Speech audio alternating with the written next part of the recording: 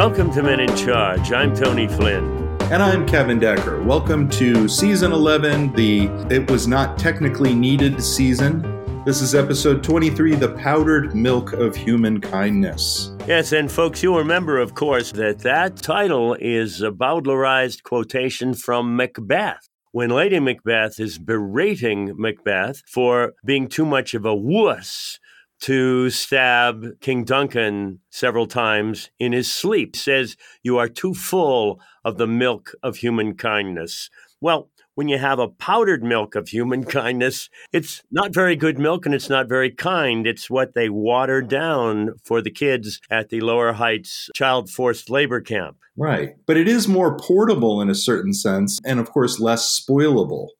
So you can take your unwanted pleasantness that Lady Macbeth doesn't want you to flout all over the place and not worry about having that rotten milk smell attending you. Which is why at the forced labor camp, they don't put water in it. They get a few flakes of powdered milk on their tongue, like the way income is distributed in this country. Now, that's a really good point. And the powdered milk itself is, as you pointed out, untasty. They don't necessarily tell you what kind of milk it is either. It just says big powdered milk on the package. And I remember those packages, Tony, because didn't those used to be like cardboard boxes with some sort of waxy wrapping on the outside that, if you liked chewing wax, you could scrape your fingernails down it and get a lot of good wax to chew. You could, and the wax tasted much better than the little powder clumps that you would get from the powdered milk. Notice, listeners, that Kevin is being really patient with me today because I am recovering, or so they say, from covfefe, which means that my mind is going to wander off into corners and not find its way back. I should probably surrender everything to you, Kevin, from now on. Let me just ask at least one pointed question of you, Tony. Now, I may be in the minority, but I consider you to be a rational human being. You got all of your covfefe vaccinations and still got covfefe. Have you given up hope in Western science? I mean, my gosh, that's a huge lacuna in what should have happened, right? Not exactly. I got all 5, which means that either the 5th one I got at the Petco parking lot wasn't legitimate, or the reason I'm not sicker and or dead is because I got the 5th one. But I also did a dumb thing. I went unmasked to an event where people were breathing at each other. Shouldn't have gone. Neither should anyone else. I'm never going to do anything anywhere near any other human again. There you go. It was my fault and the fault of everybody else who was there. Yeah, I agree. And mostly those other people. Because as we know, everything except for hardcore physics is a probabilistic science. And therefore, there's no guaranteed way of not getting pregnant at all, and there's no guaranteed way of not getting covfefe. So, okay. I just want to slip in. I've tried to get pregnant for years. I've given up. Look at me. I'm a guaranteed way not to get pregnant. So that in physics. Yeah, no, that's true. Physics and getting pregnant are things that we still need to work on. Perhaps we should talk about what sketches we have today. Yes, we should and we will, and these follow logically from The Powdered Milk of Human Kindness. The first is a script from the cruel genius of your pen, Kevin, The Permanent Juror. What's that about? The story about this script is less interesting than my motivation over the years for wanting to write it. I personally find court procedurals to be incredibly boring on television, which is why I typically write mine with the shellfish or our teens who do yoga in the juror stand. So I've had various cast members in mind for the role of a small town's permanent juror who sits on every case, gets elected to that position, and basically just lives in the courthouse. And as various people who I had in mind for this have come and gone in the cast, I decided not to write it down. And here, as we come to the end of the show, at least this version of it, I wanted to finally write this incredible tale and just kind of get rid of it. It is an incredible tale, and you'll find that the permanent juror might not take his responsibilities as seriously as we would like. Exactly. After that, we have a commercial, right? Yes, the Men in Charge parade float. How many times, especially in November, have you gone to downtown Lower Heights and waited for the Men in Charge parade float and wished it could be yours? Well, the folks trying to offload our junk as we end the show will allow you the opportunity to get a Men in Charge parade float just for yourself and whatever strange friends you have who also want to see it. If you order now, ladies and gentlemen, we can even put a lookalike of Ted Cruz up on that float for you to throw a beer can at. That happened. Not often enough. Sometimes they stick to his oleaginous frame, and it makes an unpleasant sound. And speaking of unpleasant sounds, we end today's stories with another look at faculty meetings, because faculty at your local high school, like here in Lower Heights, ultimately care about their own students more deeply than their own sanity. And in this particular final episode of faculty meetings, we find that all the books are gone because, of course, they might be dangerous. But the faculty have a way to deal with the book problem.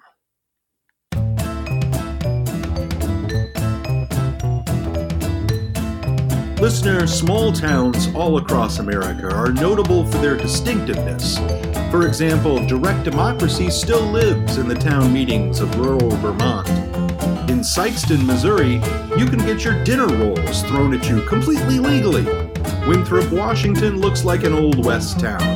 And in Commanding Heights, a wealthy and entitled suburb of Lower Heights, the very distinctive town charter gives extraordinary power to one elected individual.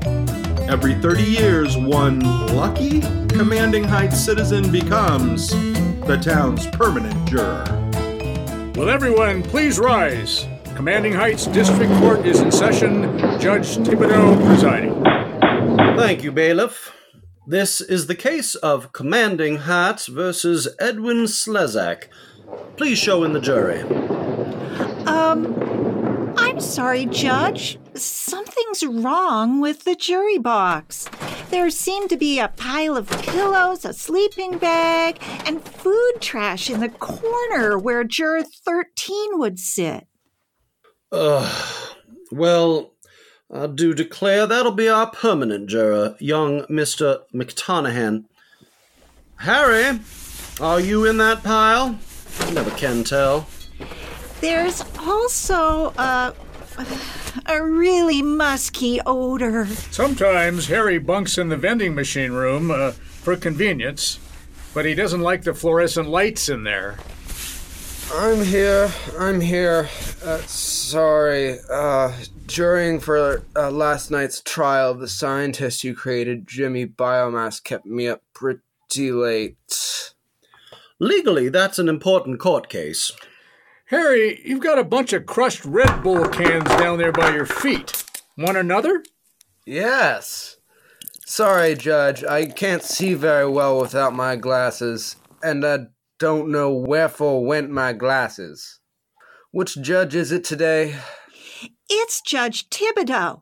And these, I believe, are your glasses. Hey, thanks, man. Actually, I'm a woman. And is this the remains of your breakfast? Yeah, several of them. Friday afternoon is clean out the jury box day. And unless I'm very much mistaken, these would be your underwear?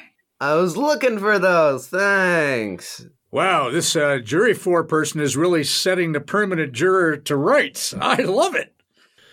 Yes, four-person permanent juror fights are both perennial and troubling.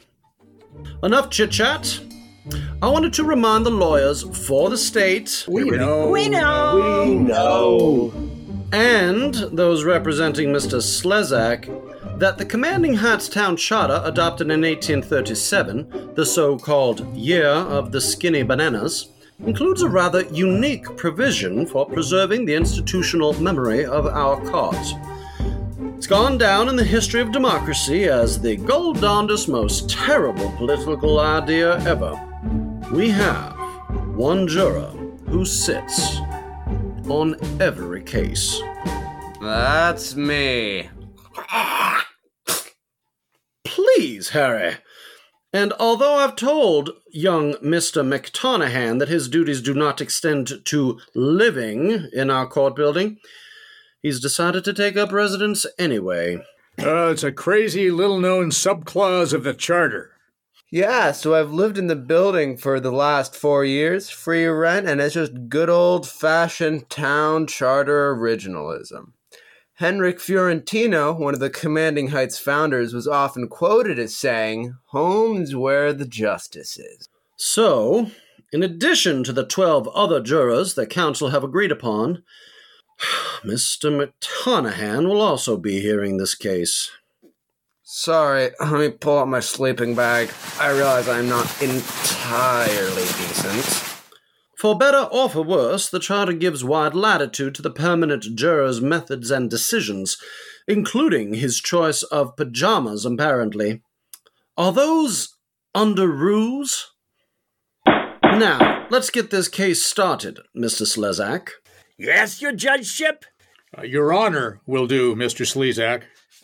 Mr. Slezak, you're here today because of a potentially fraudulent product that you allegedly began selling to retail farmers in this region just 6 months ago. You call this product Sow Your Pig's Wild Oats. It already sounds pretty dirty. That's correct, Your Honor. It's a device for pig farmers who have immature male breeding pigs, or boars. And if they also have coquettish sows, they've got a real problem, haven't they? Because those young boars don't have all day to catch a sow's eye. They've got all that wallowing to do. The Sow Your Pig's Wild Oats, available exclusively from the Edwin J. Slezak family of products and services, takes care of the problem with a durable, inflatable sow that any young pig would be happy to mount. Oh, objection! I'm not sure members of the jury can object, Mr. McTarnahan. Unfortunately, the town charter says that the permanent juror can object. Also, that he can read the lawyer's briefs, in his briefs, if he wants. My objection is that the case is too gross. I told people in the office downstairs that after that Pansy Hollow ritual goat sacrifice case, I didn't want to do any more like that. Ah, but that case, which I was also involved in, was about death. This is about the pig version of the creation of new life. But how does the inflatable sow work? Well, that's a great question, and I've got the answer. And I've got one right here. Let me just blow it up. I'm afraid I cannot sustain the objection, Mr. McTarnahan. When you ran for the position of your generation's permanent juror... It was a joke. So you keep telling us. Most high school students just pull pranks like putting a boa constrictor in their friend's locker. But you mounted a campaign and everything, and got elected permanent juror. What I'd like to know is why Mr. Slezak's in the dock. Bailiff, what's his charge? The inflatable novelty peddled by Mr. Slezak is alleged to be fraudulently advertised as durable. What's that mean? It means, well, gosh, it's hot in the courtroom today. You ought to work without pants, officer, like I do. I believe what our blushing bailiff is trying to say is that the sow of the Sow Your Pig's Wild Oats was incapable of physically standing up to the insistency of the male pigs. Your Honor, with respect, the package says that it's for use by one boar and only one boar at a time. Even so... May the jury inspect the evidence, Judge Thibodex? If the jury foreperson agrees, sure. Well, as long as I don't have to touch it, it's fine with me. Part of the problem is that it doesn't really look like a pig, does it? Well, Slezak Industries used the best computer-aided modeling to get the aspect as accurate as possible. What did you use as the model? A piñata of a moose? It's not the look that's so important. Pigs have notoriously piggy eyes and weak vision. But when you smear on a bunch of Edwin Slezak's all-natural pig pheromones, not included with the Sow Your Pig's Wild Oats, the boars go crazy. I can see by the expression on the jury's faces that they are majorly grossed out. Mr. Slezak, do you or your counsel have any closing remarks before I ask them to go to lunch and deliberate on this case? Only that we're running a buy one, get one sale on these great rubber swine gals right now. If I can get the permanent juror to sign a few, I'll charge you all more. All right, let's have the jury retire to their chamber. Don't you go with them, Mr. McTarnahan? No, they deliberate, waste a lot of time, and I can still veto. Besides, this is my dedicated yoga time. Once again, Harry, I must ask you to not clear the jury box for yoga purposes. Yeah, whatever. I got these new ultra spandex yoga pants today, and I'm breaking them in. If you don't like it, you can thank old Henrik Fiorentino and the town founders. Udiata Banda. Cool yoga moves. Maybe I can cash in on that. Have you ever thought of selling these inflatable sows as yoga bolsters? So comfortable. Would that be with or without the pig pheromones smeared on it? And that's all the time we have for Harry McTarnahan, permanent juror listener. Simply don't tune in next time.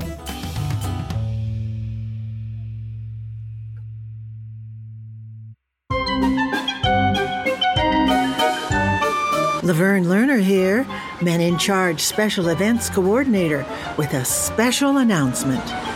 Listener, have you ever wanted to ride on a float in a parade? You know, be in the parade instead of just gawking at it with your mouth all hanging open? Of course you have. Who hasn't? And now, for the first time ever, you can. Reservations are now being accepted for the first ever Men in Charge Timeshare Parade Float Rental Program. That's right. Ever since the Men in Charge Best Practices Handbook came out in October, specifically prohibiting either Tony or Kevin from ever again driving the Men in Charge Parade Float, the flagship of the Men in Charge Motor Pool fleet has been waiting for a new master of mechanized ceremonies. If you can drive a 1963 VW bus in fairly decent shape with a stick shift and recent muffler work, this offer may float your boat, as it has ours for the past 45 seasons of Men in Charge. Now you can join a new generation of float people as you slowly roar down major thoroughfares teeming with holiday celebrants and public radio revelers.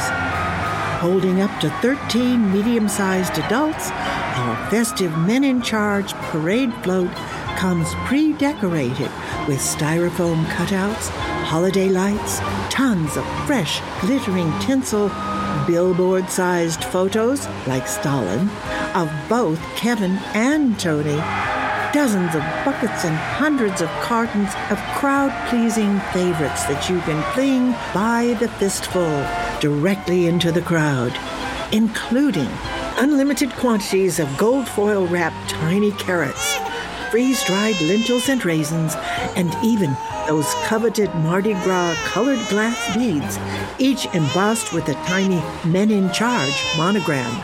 Intrigued by our Men in Charge holiday parade float rental timeshare program, but not sure of your dates? Well, once you have determined when the 4th of July is, and if you know 12 other medium-sized adults, call me, Laverne Lerner, here at the station between 8 a.m. and lunch tomorrow so that you can hand over your credit card information. Imagine how much fun you can have racing along between 3 and 4 miles per hour.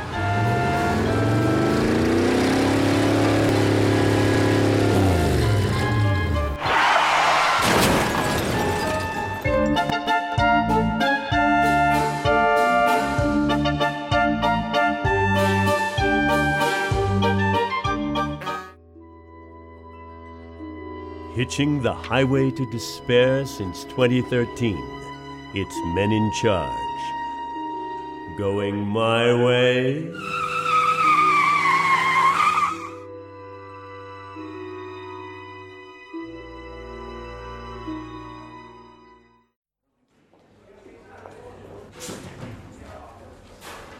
Fellow citizens, taxpayers, listeners, and ignorant hangers-on, have you ever wondered what happens when you drop off your children at school every morning on your way to work, the unemployment office, or the strip club?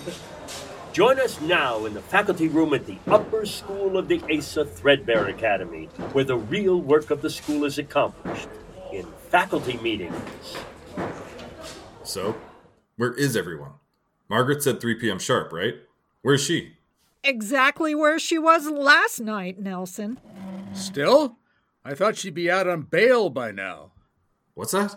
She's in jail since yesterday. Nelson, you're in charge now. Jail? What? Seriously, Nelson? She got busted by the board for refusing to take those books off the school website reading list and to getting Gail here to remove them from the library. Until yesterday. Yeah, I knew that. But why is Margaret in jail? From what I heard, she brained one of the board members by slamming a book down on her head. Quite a few times, actually. I heard assault. That's what my dad said. Plus, it's in the paper. But I'm the assistant principal. Where the hell have I been? That's kind of what we've been wondering. So, folks, this meeting's been on the calendar since the beginning of the year, and Margaret usually runs the show, and according to the minutes from last time, it looks like we're supposed to brainstorm. Let's see here. No, actually, Jesus. According to this, we're supposed to be leading prospective family tours this afternoon. Right now, instead of actually meeting. Does anyone know anything about this? I'll get it. Yes, I see. Yes, of course. They're where? Fine. I'll let everyone know. Fine. Yep, thanks so much. We're on our way. Well, apparently they're here already. In the library, waiting. What? Who's already waiting? What? The tour group. A big bunch of them. Oh, for the love of... Well, all right. Let's go, everyone. All hands on deck.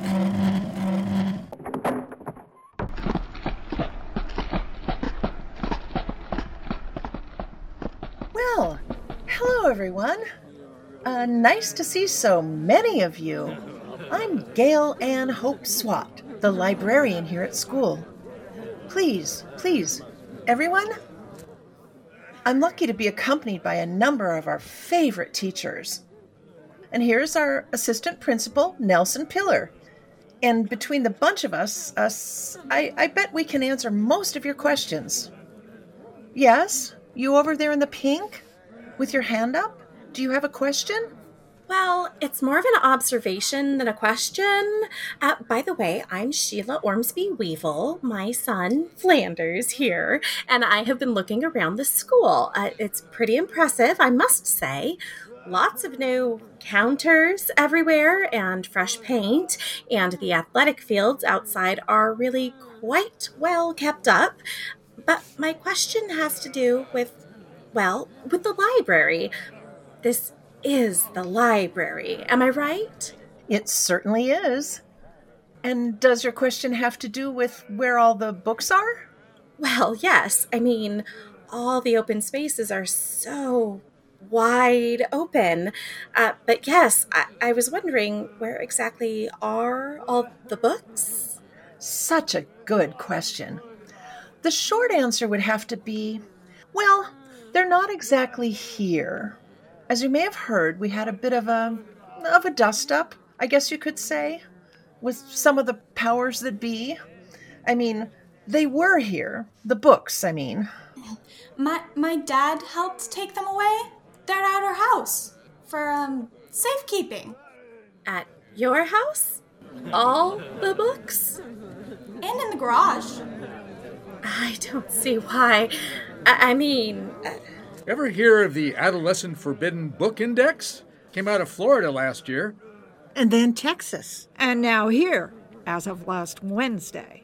So, that's when Margaret, our principal, was, Oh, I read about that. She's the one in jail, right? So I've been led to believe. My dad always said Huck Finn was his favorite book. And when he saw it was on the list, well, he kind of said some things I can't say out loud here. Anyway, the girls here and their father were kind enough to chip in and offer us a temporary home for all of our books until this whole thing, blows over. So, a library with no books. Yeah. But our football team is kicking some tail. Thanks, Nelson, for putting things in perspective. So, what exactly are we going to do when a student wants to, check out a book that we don't, actually have here? Well, we still have the card catalog. And they could light out for the territories, come to our house and get the book.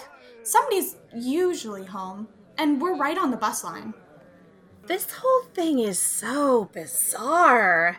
Imagine having to take a bus to somebody's garage just to check out a book from the school library. Sounds like 1984. Why? What happened in 1984? It's a famous book, Mr. Pillar. Who was in it? We're talking about the book, Mr. Pillar, not some movie. Well, thank you, everyone. Flanders and I are going to go look at a couple of other schools in the neighborhood now. Appreciate that, And that's all the time we have for today's edition of Notes from the Faculty Meeting Minutes. Join us next time when we hear Principal Margaret say... Well, hello, everyone. I'm back. Anything exciting happen while I was in the slammer?